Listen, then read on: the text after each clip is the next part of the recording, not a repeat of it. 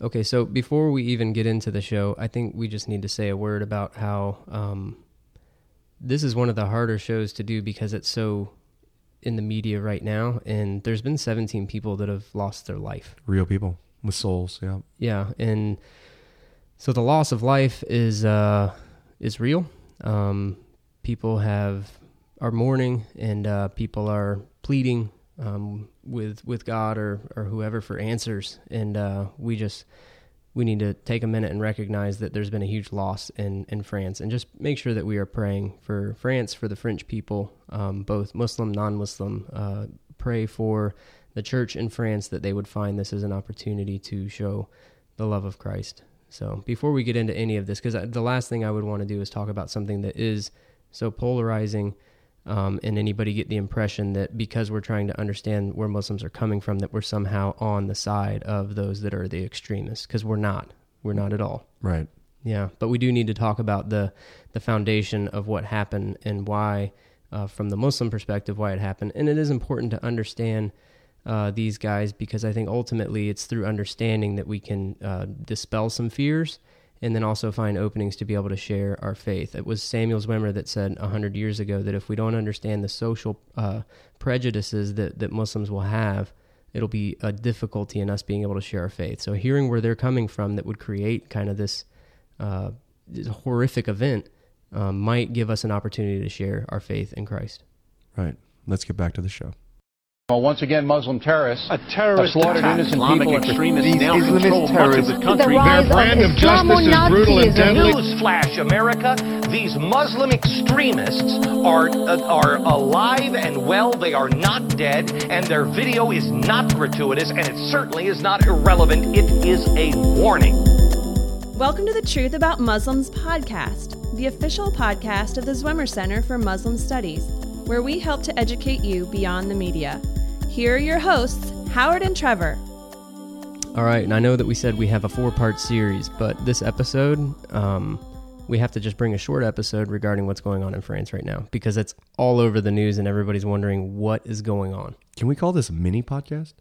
We're going to call this a mini podcast. Or a mini cast. I think that's actually a thing. I don't think so. I've never heard of that. Fine. It's a All mini right. cast. Anyway, in the news today, Charlie Hebdo. Yeah, it's been in the news For the last week. 4 or 5 days here. Right. And I've been following off and on. I think I've got it sorted out in my brain. Howard, do you have it sorted out in your brain exactly what happened? Not at all. But No. no, I mean, I've read the facts of it, but I don't know if we're just interested in the facts. If we wanted the facts, we could just go to Yahoo or Huffington, whatever. Good point. So we're not the facts here. So No. that's not the point. The point is the thoughts behind it. And you have an interesting theory. Well, yeah. You've put some thought into this, obviously, because you've been dealing with this kind of thinking. Yeah, well, I put thought while. into this back in 2007. Prophetic. I wrote a paper about the banning of the Islamic hijab in France. Okay, wait, time out. The hijab. Right, The head covering. You're saying that this has to do with a head covering? No, I'm saying that's part of it. All right, I would never put something of this gravity down to one particular thing, but I mean, I think that was kind of the beginning of what we're seeing today. You're seeing a connection. Oh, yeah. Okay, I want to hear it. Well, I mean, let's see. 2003 is the when the headscarf. Well, actually, the first problems arise in 1989, and it's now known as the Scarf Affair. In So 1989? If you just go Okay. and look up the Scarf Affair, it's October 3rd, 1989, when 3 Muslim girls are expelled from middle school for refusing to remove their headscarves. Wow, this is in France. Yeah, headmaster says, this is a republic. He's operating under the principle of what the French call laïcité. I don't know if I said that with a correct French accent. It doesn't matter. You're not French. No, but I like to try accents. Laïcité. No, that's more Spanish. That's Italian. I have no idea. Sorry. Just keep going. All right. So the Scarf Affair took place in, like I said, October 3rd, 1989. Refused to remove their headscarves, and the headmaster of the middle school expelled them, essentially. Expelled them? Like they can't come back? Not suspended? Expelled. Yeah, actually, there's been several that have been expelled since then, because eventually this turns into a big question, and it goes to the highest court in France. And the court rules on November 27, 1989, that the wearing of signs of religious affiliation is not in contradiction to the principles of laicite. So they're allowed to wear their headscarves after that. So the Muslim that was immigrants. fast. You said like this happened in October, and then they had a ruling in November. Yeah, apparently the French legal system works quicker. Yeah, I'm thinking at least a year. Well, in America, I think the Boston bomber, alleged Boston bomber, I should say, is on trial now. They're picking the jury, and I say alleged not because I have an opinion on the matter. I just say that because in our legal system, it's supposed to be innocent until proven guilty. I have no idea. I haven't read any of the evidence. So, anyway, so they decide that you can wear the headscarf, but then it resurfaces again when a new minister of education comes around, and then on September 20th, 1994, he says that overt religious symbols should be prohibited in all schools. And that works with everybody. Like, so the Christian guy won't wear a cross.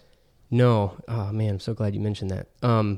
He actually said that it didn't apply to crosses or the Jewish kippah. I don't know if I said that right either. Kippah. You're not Jewish. It's okay. Yeah. So those are not the religious symbols he was referencing. And so specifically, this was what Muslim immigrants saw, or even Muslim French citizens saw as an attack on Muslims, that they couldn't wear their headscarves again. Well, what about like Punjabis or like, people that wore like... Yeah, the Sikhs were also told they shouldn't wear their headscarves. But they have like really long hair. Yeah, I've never looked at it from the Sikh perspective, so I don't really know how that worked out. But I know there was some Sikh children also that were pulled out of school, basically, because it was... and that was kind of the point I was making in the paper when I wrote it. And I wrote this 7 years ago. And the reason that I wrote it was I felt like it was a little bit of an injustice on the behalf of a young Muslim girl to be forced to choose between religious devotion and school. Yeah. You know? Which shouldn't be in contradiction. No. And I think the part of the point that I was making in that paper was that if you isolate, that's not a good idea. Yeah. So the whole point of it, and actually, Howard, it came from a trip that we had. Do you remember when we went to the Cherokee Reservation? Right. So we went to the Cherokee Reservation, and I remember hearing the Cherokee chief share his story, hear the Cherokee side of things. Right. Which was tough. It was a depressing day. It was. And, obviously looking back in history, it's like 20/20 vision, and you can easily say, how did they make those decisions? The Trail of Tears is such a sad story. Right. Andrew Jackson fighting alongside of the Cherokee against the Creek Indians. And then when Andrew Jackson is president, issuing the removal of Indians from Indian lands, and then the Trail of Tears. It was just really hard to hear the Native American perspective. And I remember listening to his perspective and thinking, I see something similar happening right now with immigrants with a movement towards national identity. And this is all part of the beginnings of a national identity. This is all post World War II, the forming of nation states, and then kind of getting everybody to have a national identity, except the French have been doing this since the Revolution. And so the French idea of a French identity is very much really big to them. Absolutely. It's big to the world. Right. That changed the world because it went from having a religious identity where the spiritual powers and the temporal powers were one and the same, and the school systems were run by the church, to now French society would be a secularist society where there would be it would be utter and complete separation of church and state. If you think that the United States, its views on separation of church and state are fuzzy, French, it's not. There is no connection with church and state because there was such a backlash. A backlash, and it was what kind of prompted and was very influential in the French Revolution. So this is This is at the very core of French society. Right. And so when you have something as important as nationalism to the French, anything that comes against that, or they perceive to come against that, if there's something that's setting yourself apart as other, right? And this is a key thing to think about throughout all of history. If you look at the formation of Western society, if you look at even before Western society, if you just look at societies throughout the history of the world, you will see that the other, the quote-unquote they, is always an issue. There's always a desire to make everyone sort of the same and similar. And when there's an other, the other oftentimes ends up becoming marginalized, oppressed, persecuted, and this is kind of a reoccurring theme throughout history. All right, this week's sponsors. CIU. CIU. CIU educates people from a biblical world review.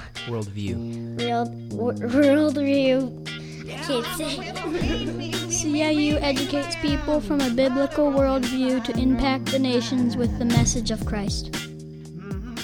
Okay, so how does all this connect to what's happening today?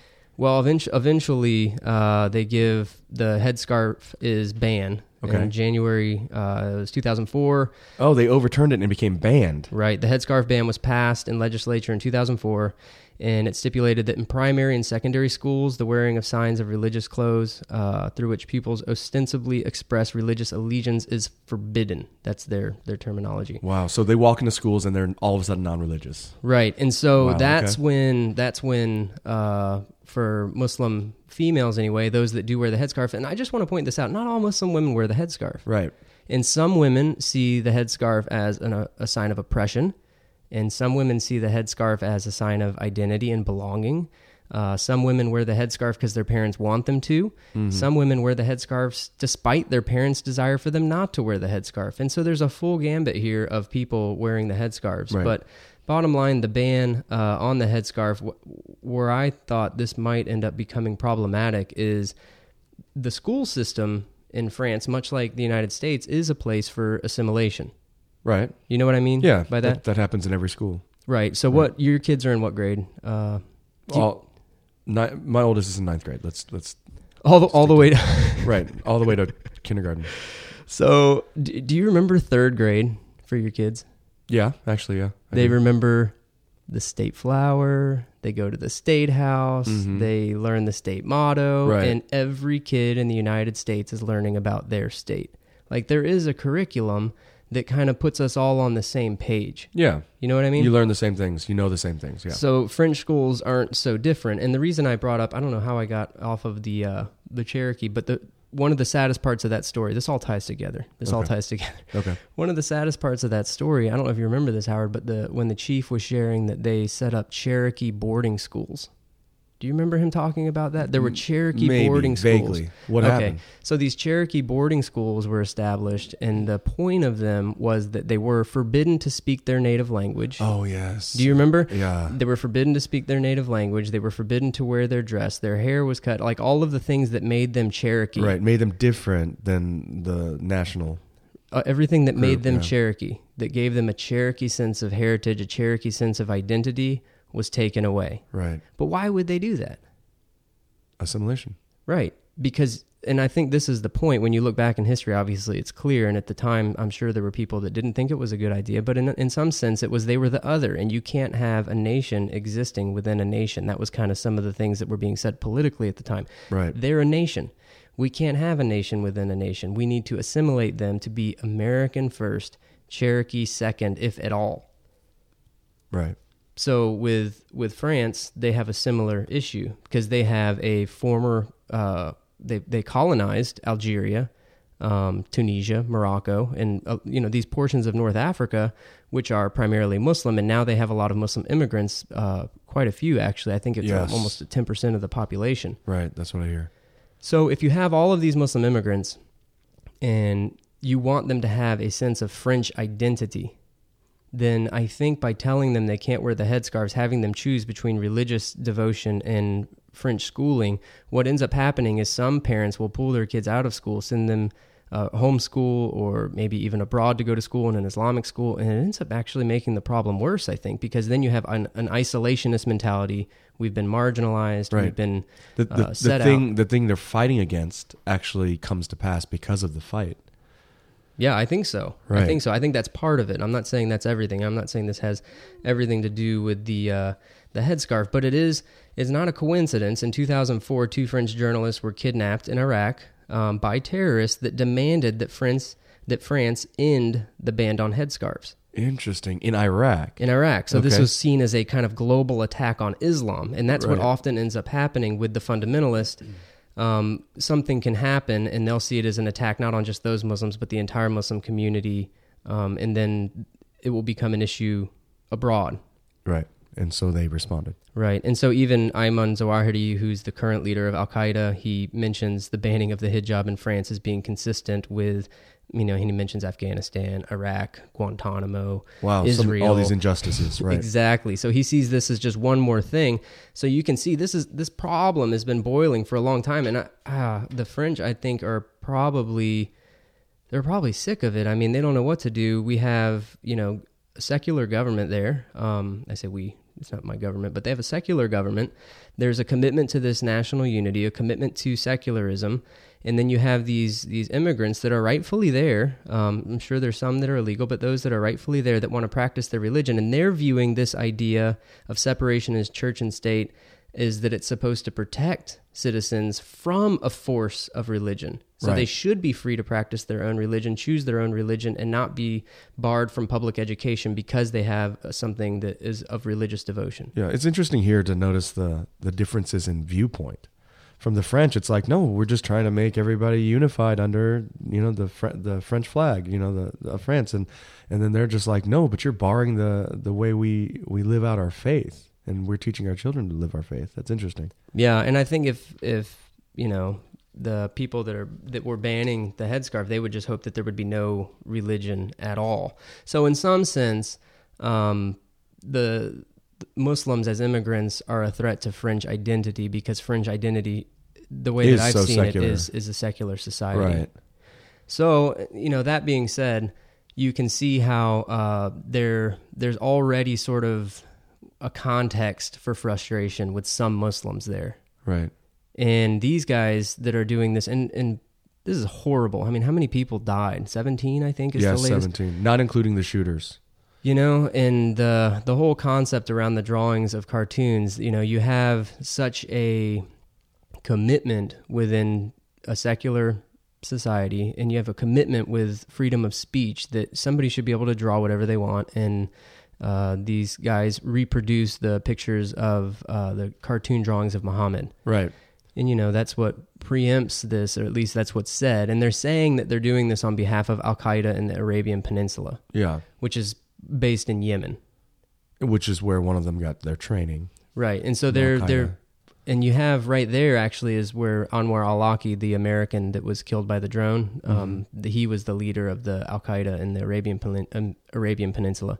And then you have another guy saying that he's doing it in the name of the Islamic State. He's a part of ISIS.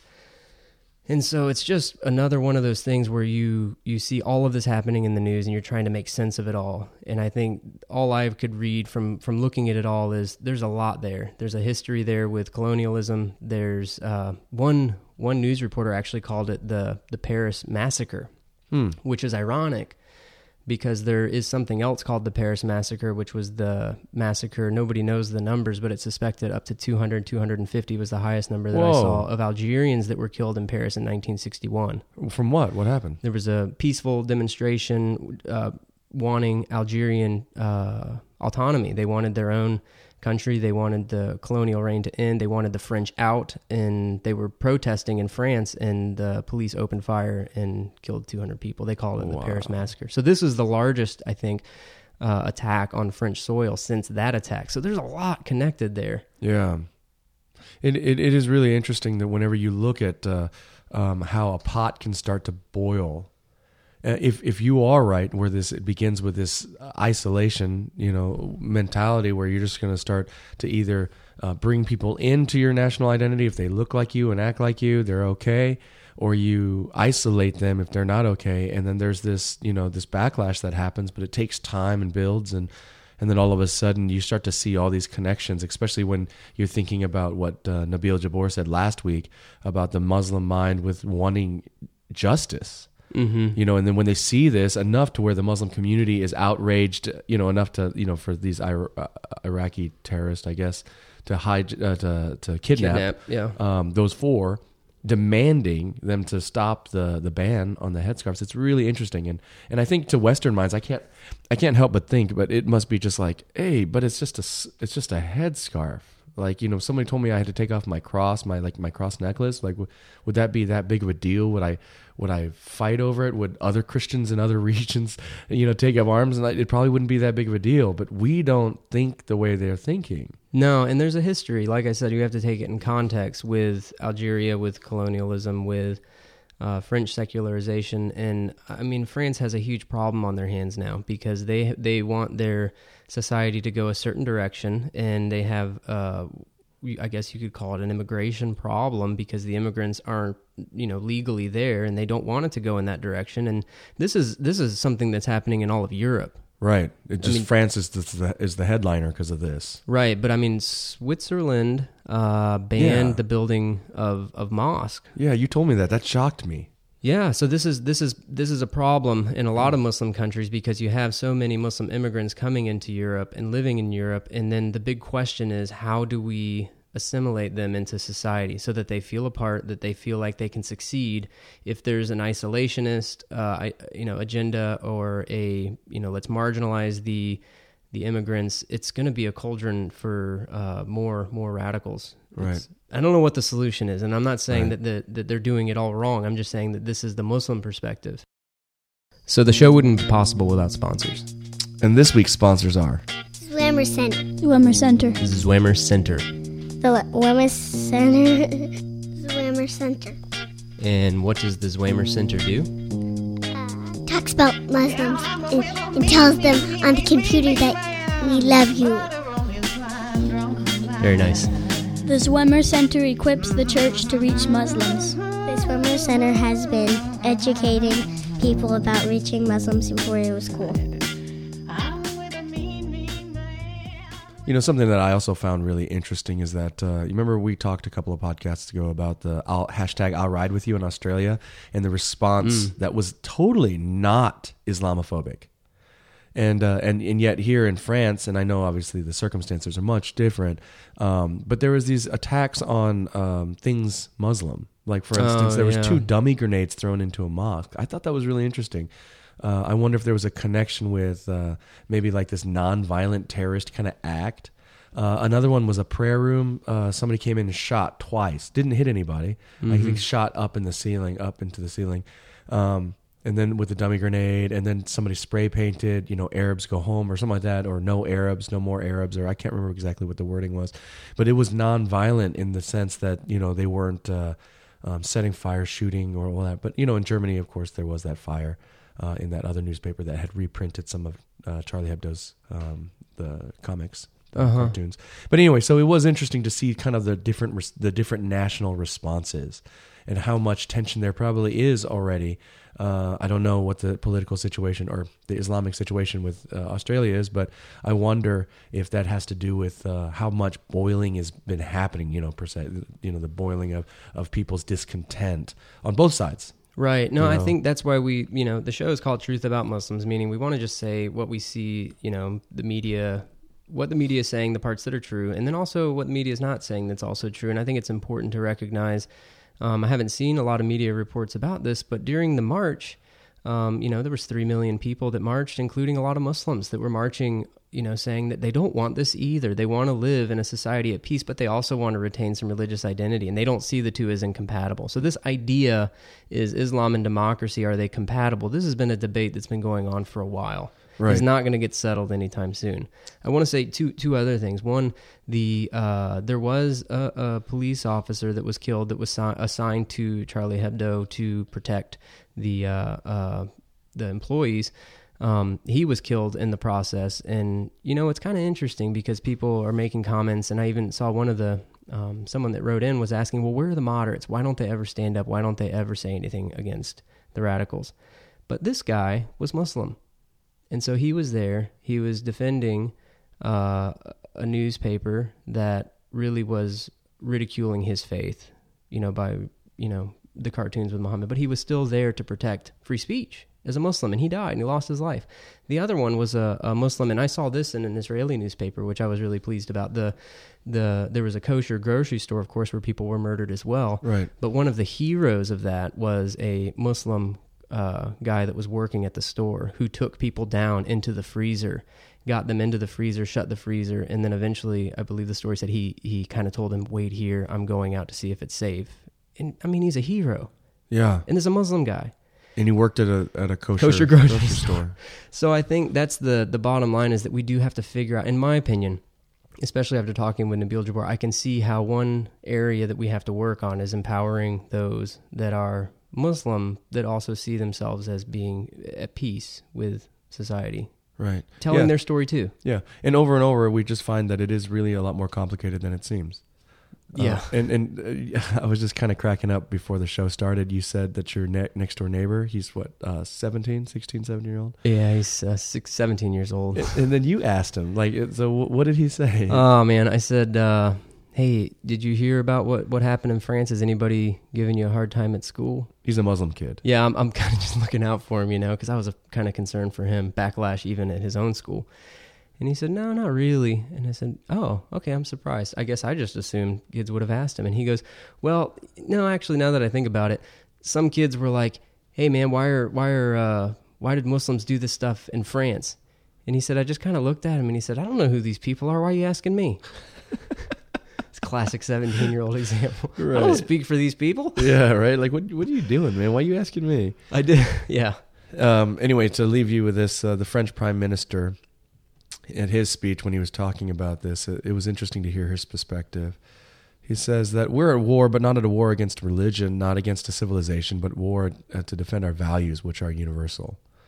And then he said, it's a war against terrorism and radical Islam, against everything aimed at breaking solidarity, liberty, and fraternity. And then he says, our compatriots and citizens who are Muslim by confession and culture are also the victims of terrorism. This is perhaps the most important message, the refusal of this confusion. Jihadism tries to create that confusion.